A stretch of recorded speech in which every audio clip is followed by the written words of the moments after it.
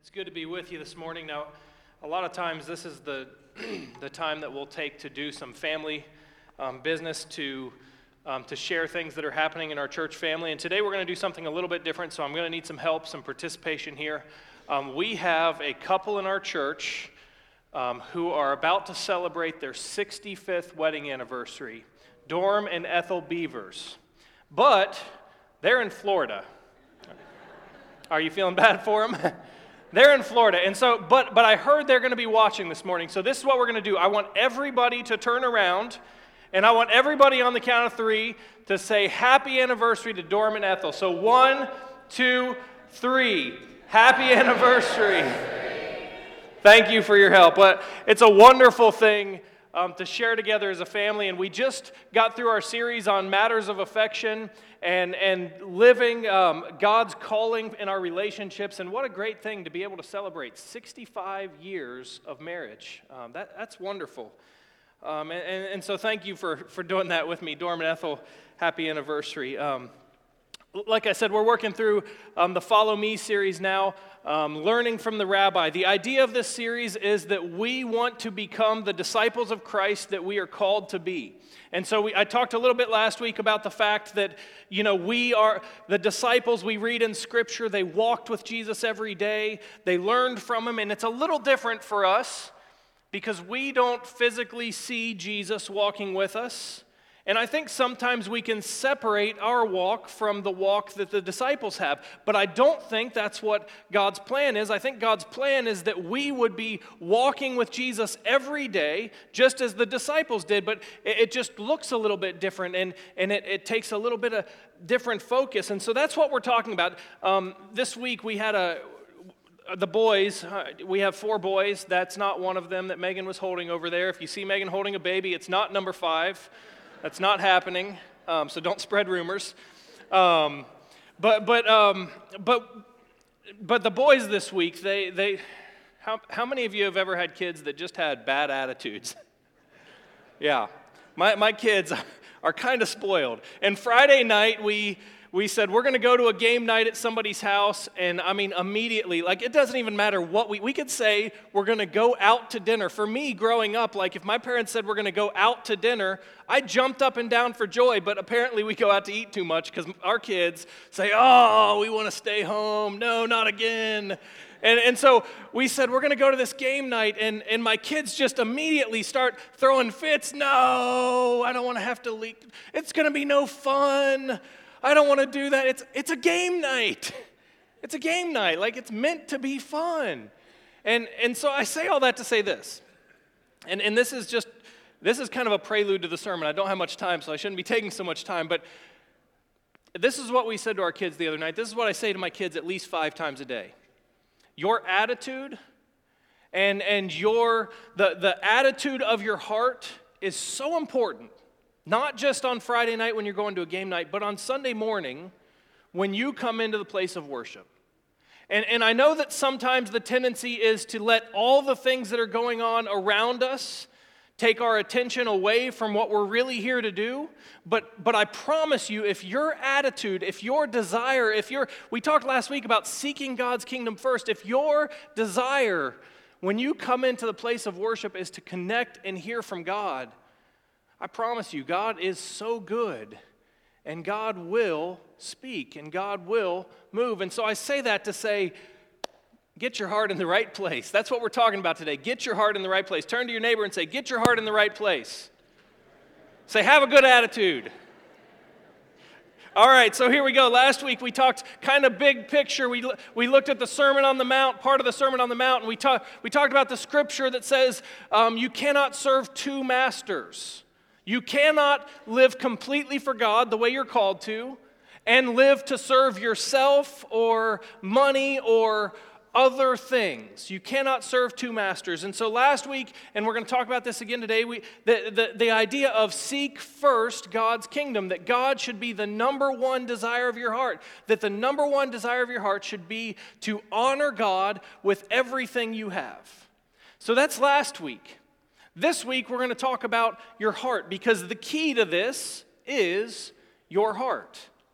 And so if you read through the Gospels, if the Gospels that talk about the story of Jesus and his teachings, you're going to hear the heart mentioned over and over again. And several times Jesus talks about the importance of the heart. And today we're going to read Luke chapter 6, verses 43 to 45. And what Jesus is really talking about is your heart and how that influences your life. And what happens in your life. And so let's read it together. Luke chapter 6, verses 43 to 45. It says, "No good tree bears bad fruit, nor does a bad tree bear good fruit. Each tree is recognized by its own fruit. People do not pick figs from thorn bushes, or grapes from briars. But a good man brings good things out of the good stored up in his heart. And an evil man brings evil things out of the evil stored up in his heart. For the mouth speaks what the heart is full of." Listen to that again. A good man brings good things out of the good stored up in his heart. But an evil man brings evil things out of the evil stored up in his heart, for the mouth speaks what the heart is full of. So we understand, if we read God's word, if we read Jesus' teachings, we understand that our heart is important. Our heart should be tuned to God. We cannot serve two masters. Last week we heard the scripture that says, "Where your treasure is, there your heart will be." In other words, the thing that you seek first is what your heart is going to be all about. Several times when talking about the religious people of the day, Jesus says that their actions are for me. They worship me with their lips. They say the right things, but their hearts are far from me. Your heart is important. If you're going to be the disciple that Jesus calls you to be, it starts with your heart. And so Jesus says, you will be known by the fruit that you produce. So he's giving this metaphor, and the heart is the key to that. You will be known by the fruit that you produce. So I want us to talk about the fruit that we produce. This is absolutely true, by the way. You will be known by the fruit you produce. Think about this. When you go to a funeral, they don't get up and say, "That person was a Christian. We're done." When people stand up and share, they don't say, "Oh yeah, he was a Christian." They don't say, "Oh yeah, he was the president of his company." "Oh yeah, you know what? He drove a Porsche." That's not what people share, because that's not really what matters. The truth is, the fruit that your life produces is what you will be known by. When people stand up at funerals, they don't talk about your status or your role or your job or your car. They talk about the impact that you have had on their lives. Think about it. You will be known by the fruit you produce. When you ask somebody about somebody else, they don't talk about status or role. They talk about the fruit they produce, good or bad. Oh, that person is great. They have really impacted my life. Or the opposite, you better watch out for that person. They wreck things. They cause trouble. We will be known by the fruit that we produce. Jesus says your heart is so important because your heart is what leads to the fruit that's produced in your life, and you will be known, you will be recognized by your fruit. And so I want to ask you an important question this morning. I want you to ask yourself an important question this morning. I really want you to think about this. What is my life producing? Not, did I go to church last week? Not, am I involved in everything I need to be in? But what is your life? What are your actions? What is your heart producing? What effect is your faith, or lack thereof, having on the people around you? Because we will be known by our fruit. The truth is, our heart, our love, our actions our heart can lead us to produce love. They can lead us to produce peace. They can lead us to produce pain and division. There can be healing that comes from us, Or ultimately, the best thing, we can bring people to Jesus through our walk of faith. And so what is your heart producing? Turn to the person next to you and say, is it figs or thorns? Say it, is it figs or thorns? God's will for your life is that you would be producing the fruit of righteousness and love in God's kingdom. And so I want to ask you that question again. What is your life producing? And let me phrase it a different way. Do your actions bring people closer to God, closer to God's kingdom? Do your actions bring God's kingdom here on earth? Or do your actions and your words and your thoughts push people away from God and away from the kingdom? This is the most important question you can ask today. What fruit is your life producing? Because Jesus says it's all about worshiping God with our heart. And when we worship God with our heart, we will produce the fruit of the kingdom. And so the fruit is the result of our heart. You can't produce good fruit if your heart isn't right.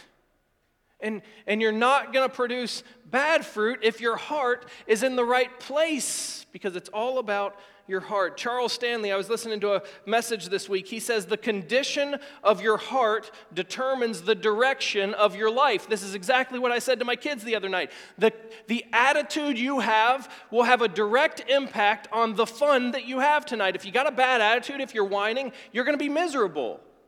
But if you have the right attitude, he's saying if your heart is in the right place, the condition of your heart determines the direction of your life. What Jesus is saying, it's not just the direction of your life.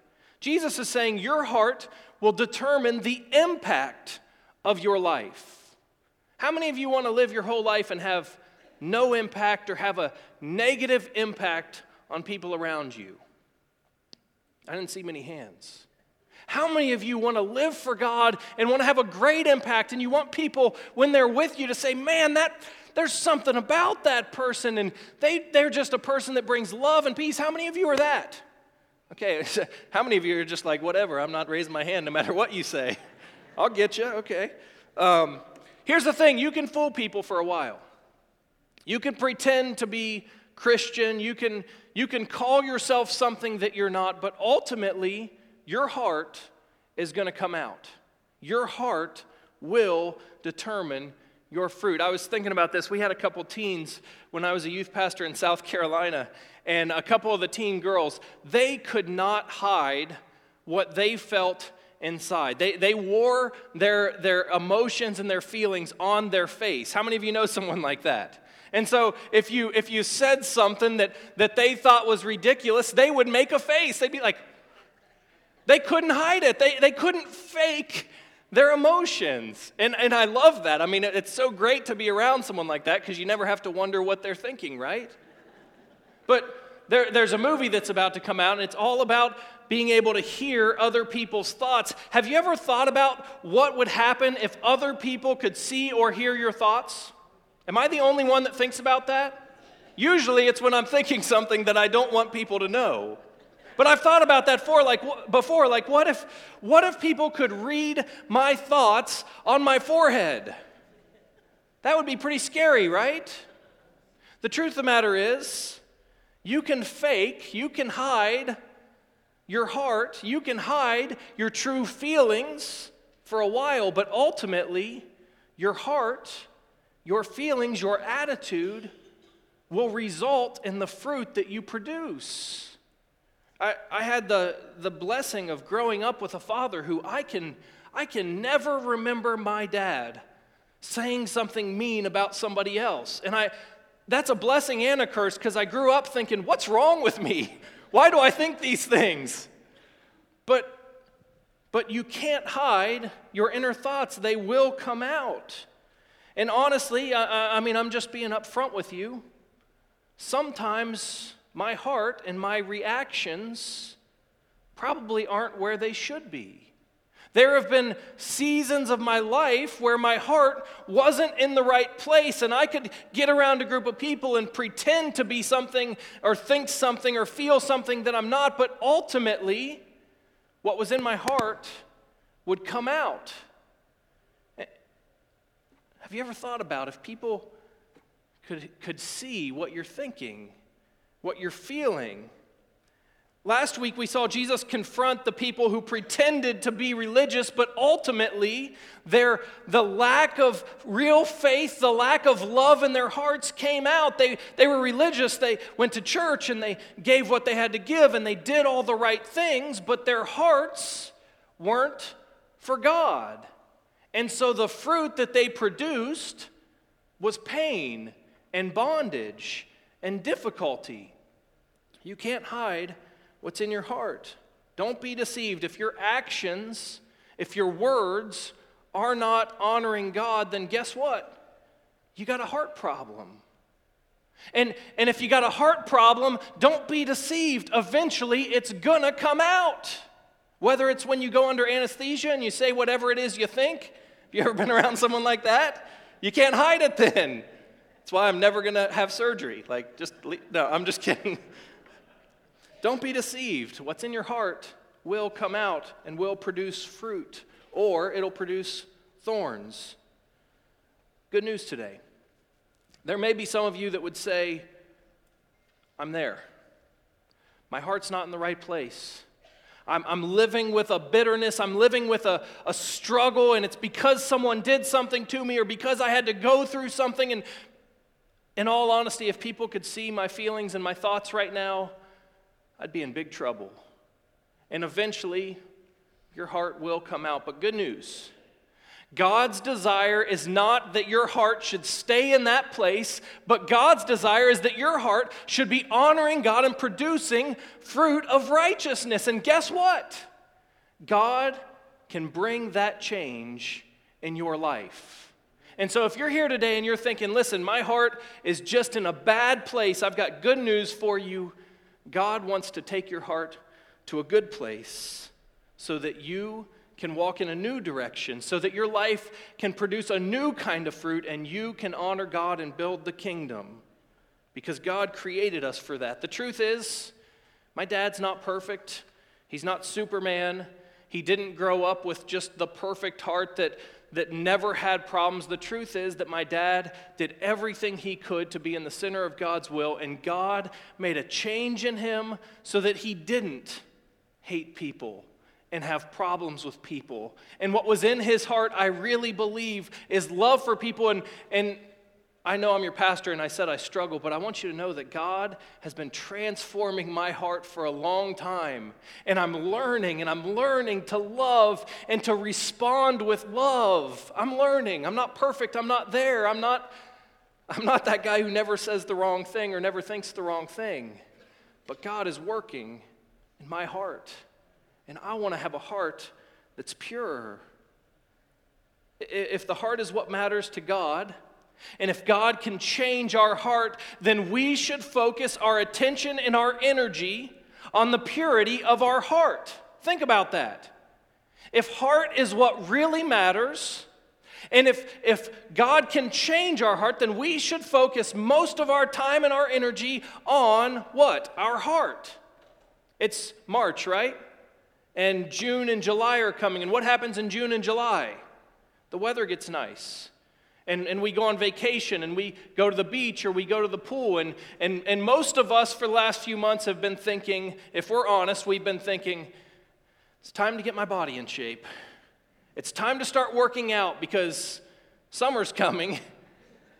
Most of us, maybe some of you students, you've got a test coming up, and you think, oh man, the big test's coming up, I got to get my mind right. And a lot of times we think about what's coming, and we think about where we're at, and we think about what we've got to do to get ourselves to where we need to be. But listen to me today. Your tan, your body shape, your intellect, your status, your financial situation is not the most important thing you can sink your time and energy into today. The most important thing is your heart. And so we need to sink all of our time and energy and to having a pure heart, because ultimately your heart is what will produce the fruit in your life, and ultimately God's kingdom and your presence in it will be determined by your heart. And so we need to pour into our heart. It really is important. So the question today is this: how do we do that? How do I work on my heart? How do I get my heart right? How do I allow God to transform my heart? Psalm 119 is where we're going to spend some time today. Psalm 119 is one of the longer psalms, and if you look at it, they believe that it's written over the course of time by one person, and this psalm is all about the writer trying to honor God with their life and with their heart. And so I want you to read Psalm 119 this week. 119, Psalm 119. It's pretty long, but in a week you can get through it pretty easily. You could get through it in 10 minutes easily. But I want you to study this, because if our heart is what matters, and if we want to be disciples of Christ, then we need to pour our time and our energy and our focus into having a pure heart. And so I'm going to read Psalm 119, verses 9 through 16. This is just a piece of it, and I could go through the whole thing, and we could be here for 4 hours. It's good stuff, but I'm just going to look at this one part. There's 4 things in this one part that I believe will help us know how to tune our heart to God, to be pure of heart. And so we're going to read it together. Psalm 119, verse 9 says this: how can a young person stay on the path to purity? Listen, you're all young people for the sake of this scripture. You're all young. That's good news. How can a young person stay on the path of purity? What this is really talking about is the purity of heart. By living according to your word. I seek you with all my heart. Do not let me stray from your commands. I have hidden your word in my heart, that I might not sin against you. Praise be to you, Lord. Teach me your decrees. With my lips I recount all the laws that come from your mouth. I rejoice in following your statutes, and as one rejoices in great riches. I meditate on your precepts and consider your ways. I delight in your decrees. I will not neglect your word. And so the writer of this psalm is saying, how can I have a pure heart? If my heart is what matters, if my heart is what will determine the direction and the outcome of my life, how can I make sure that my heart is tuned to God? And sometimes, I'm going to be honest, sometimes I read through the Psalms, and it's easy to just blow by scriptures like this, but there is some really good, important teaching for us here. And so there's 4 things I want to look at. I want to look at how our hearts can be pure and righteous before God. And so 4 things you can do. 4 things. Number 1, seek with all my heart. In verse 10 it says, I will seek you with all my heart. We talked about last week, seek first the kingdom of God, but I will seek God with all my heart. When we really want something, we seek it with all our heart, don't we?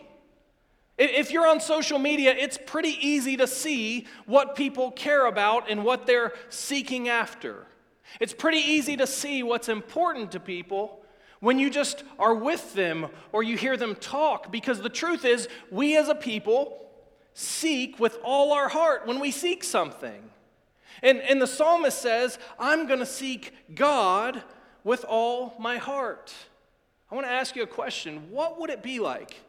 And I'm not trying to be a negative towards the church or any of you, but what would it be like if the number one thing that we sought after day was God's glory and God's kingdom?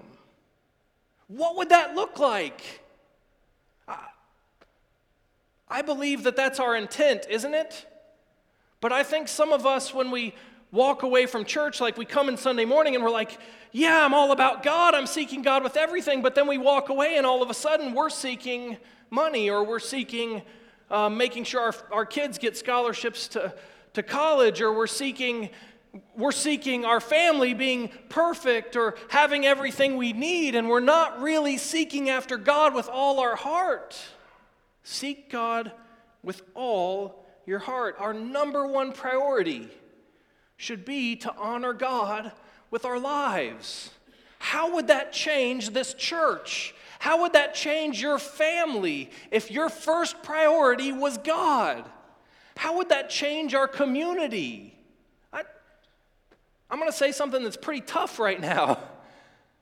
But there are a lot of churches, there are a lot of churchgoers, there are a lot of Christians whose number one priority is not the kingdom of God. Their number one priority is themselves.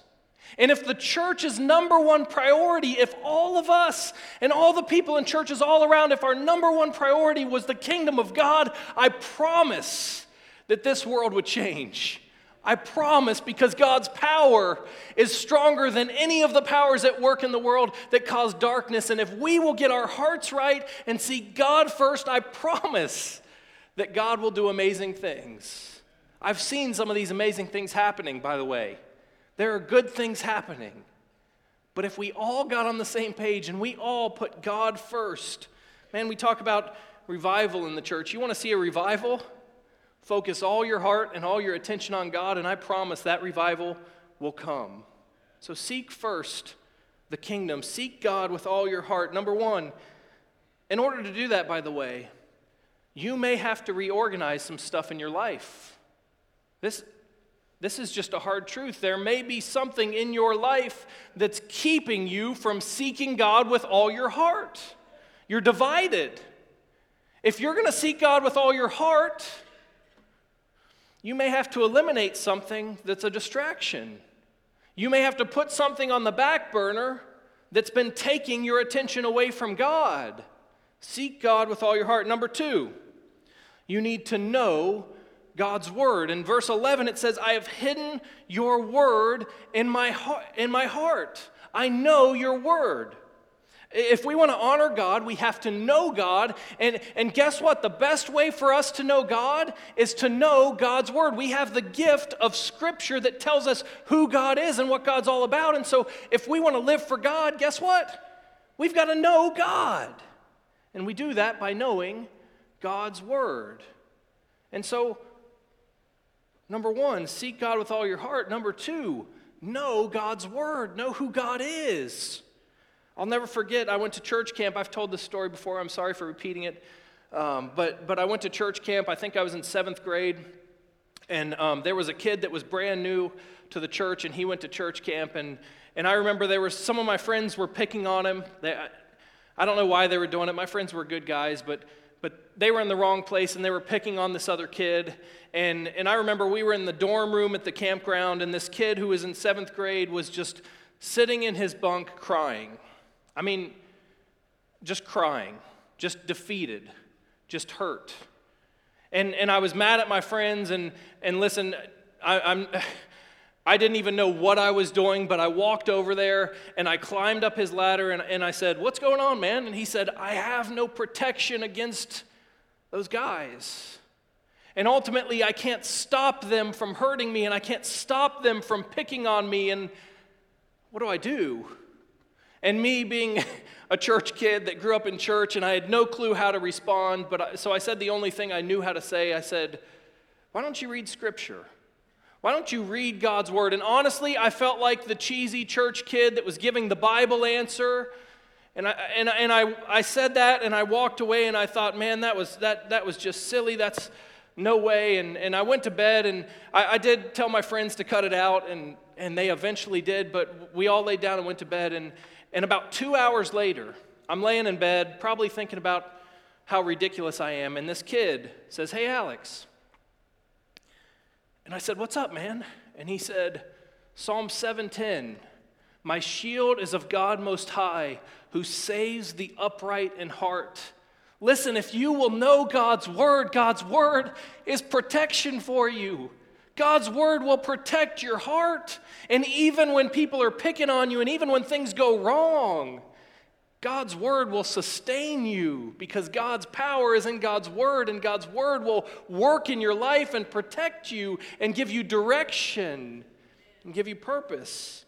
The truth is, a lot of people look at the Bible, at Scripture, as something that's limiting or something that keeps me from doing what I want to do, but But the real truth is, God's word is there to guide you into God's kingdom, which is ultimately what you were created for. And so if you'll know the word and if you'll live by the word, you're going to experience life to the fullest. And so number 1, seek God with all your heart. Number 2, know God's word. And number 3 is similar to number 2, but it's important. It's meditate on God's word. Verse 15 says, I meditate, I consider your ways and your word. The psalmist says, I think about your word. So we seek God with all our heart. We know God's word. We hide it in our hearts, but we also have to meditate on it. Because the truth is, you can know God's word, and then you can walk into a school or walk into work, and you can get out of sorts. But the psalmist says, meditate on God's word. I've been in church my whole life. I can't ever remember not going to church.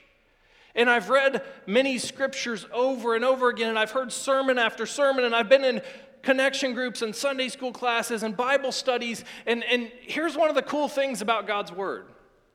God's word is alive. Did you know that? It's not just a book, it's alive. I can have read the same thing 100 times, and I can study it today, and God can speak something brand new into my life. How many of you have had that happen? Where God has spoke something new through something you've looked at hundreds of times. The truth of the matter is, God's word is alive and it's active. And if we'll read his word, if we'll meditate on his word, it's not just knowing the word, it's meditating on it. It's continuing to read it. It's continuing to study, continuing to pray. Because when we do that, we grow. And as we grow, we become more like Christ. Our hearts begin to produce good fruit. And so it's not just about knowing, it's about meditating and studying God's word. Hebrews 4 says the word of God is alive and active. God's word will continue to teach you if you will meditate on it. And growing in your faith and your relationship with Christ is the key to producing good fruit.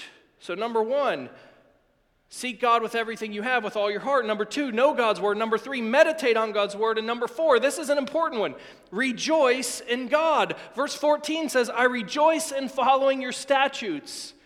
And it says, as one rejoices in great riches. When was the last time you really rejoiced? I mean, when was the last time that you rejoiced in your heart? You said, yes. When was the last time? This wasn't the last time I rejoiced, but when I was in college and just out of college, you guys know this, I'm a huge Shaquille O'Neal fan. He was a basketball player, the greatest ever, by the way. But Shaquille O'Neal, I loved Shaquille O'Neal, and I actually got the NBA League Pass thing, and I watched every one of his games, and I remember those years in the early 2000s when he played with the Lakers, and I watched him, and I hated all those other teams, and I wanted Shaq to win, I wanted his team to win, and I remember one time I was watching the NBA Finals in my parents' house, and I had the chair, they had couches around the back of the house and their TV, but if you know my parents, they never had a TV that was big enough for the room. And so I remember I was over there, and I took a chair and I put it 5 feet from the TV because I had to be right there. I had to be close. I had to see it. And I remember that game came down to a final shot, and the Lakers hit the final shot to win the game. And you know what I did? I jumped up and I ran around the house. Yesterday, I was throwing the ball back and forth with Jack. We were practicing baseball, and he would put his hands out. I'd say, put your hands out. He'd put them out, and I'd throw it, and it would land in his hands. He wouldn't really catch it, but it would land there, and then he would close his hands. And every time he did it, he would go, and he would throw it to me, and I'd catch it, and he'd go, when was the last time you really rejoiced? I'm not typically someone who gets up and runs around a house. I'm not typically someone who yells out, but what if we rejoiced in God the way we rejoice at a basketball game? Or when we accomplish something? What if the most important thing that we could rejoice over was our faith in God? This morning, Linda said that she was walking through the hallway, and Eli walked by her. He told me it would make me cry, and it didn't when you told me, but now it is. And Eli walked by her, Eli, our 10-year-old. And they talked for just a little bit, and then Eli kept walking, and then he stopped, and he turned around, and he came back, and he said, I just got to give you a hug because I love you.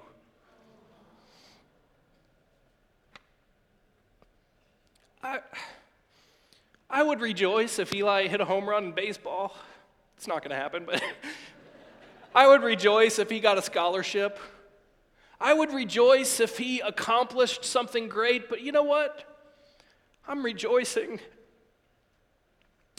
because that boy loves God. And my number one concern for my sons is not their scholarships. It's not the job they get. It's not any of that stuff. It's not what they make on their test. It's that they honor God with everything they have.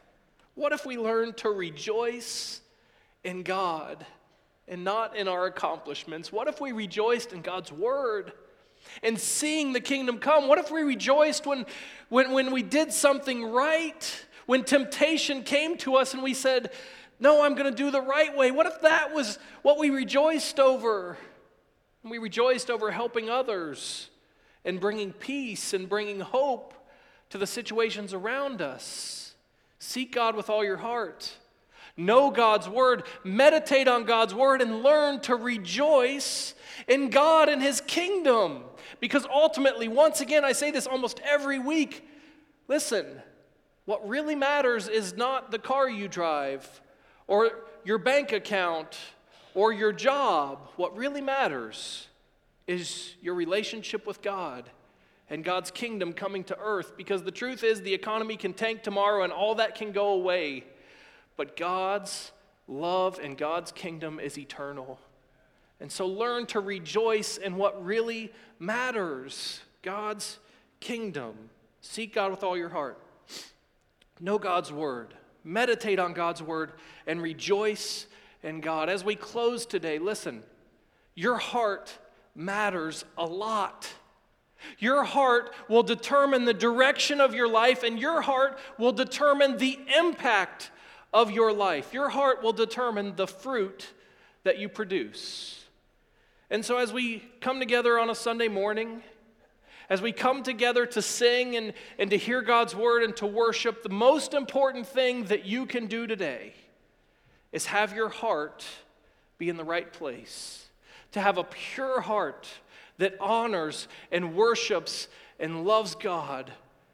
Seek God with all your heart. And so there's a couple different kinds of people in here today. And the band can come on up. We're going to sing a song in a second. But there's a couple different kinds of people here today. Number one, there's some of you that would say, my heart is in the right place, and I want that, and I'm rejoicing about the right things, and I want to see God's kingdom come, and that's where my heart is. If that's you, that's great. But I want you to commit today to continue to give your heart to God, because the truth is, I've known a lot of people who had their heart in the right place, and then all of a sudden something happened, and they got way off track, and the fruit they produced was not honoring God. So some of you may say, my heart's there, but I want you to commit your heart to God today. Some of you here today would say, I've been living with bitterness, I've been struggling, I've been hurting, someone did something to me, I had this happen in my life, and I'm just not in a good place.